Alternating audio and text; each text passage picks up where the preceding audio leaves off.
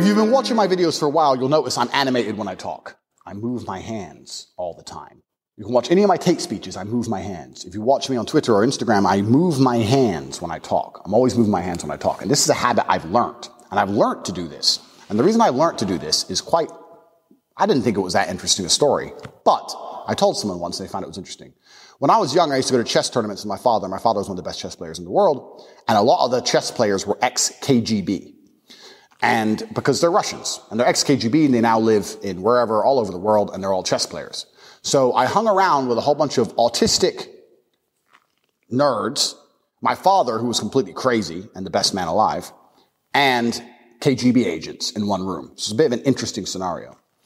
And we were sitting, and I was sitting with my father, who spoke fluent Russian. My father spoke Russian fluently. He learned Russian in the Air Force. He was a linguist for the Air Force. In fact, he was intelligence. He worked for the CIA. Long story. Anyway, my father and about 3 Russians were sitting around talking in fluent Russian.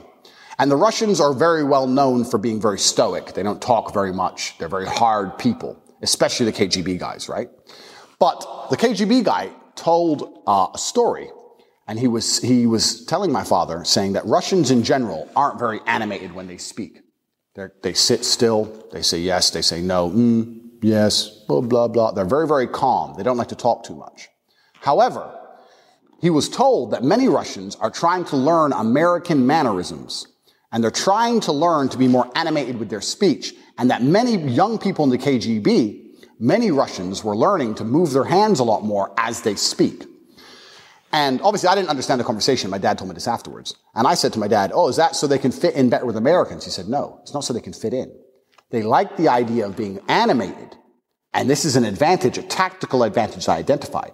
If you're constantly animated, your moving doesn't scare people. So if I'm still and I decide to pull my weapon, you're going to notice. But if I'm always animated all the time, if I'm always moving every time I talk, you're not even going to fucking notice by the time I pull my gun.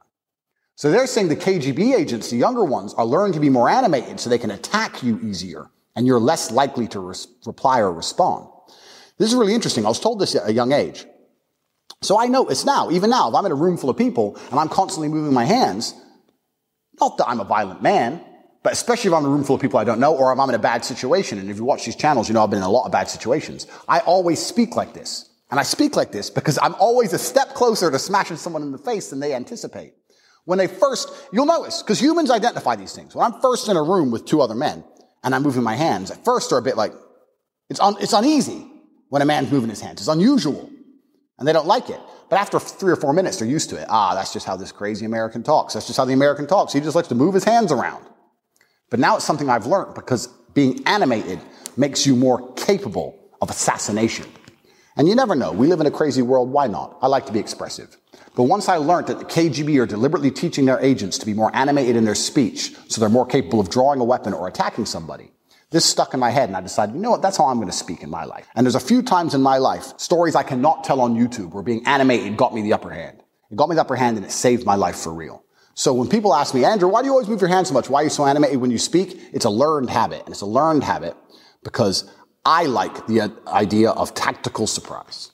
And this is why I'm always moving my hands.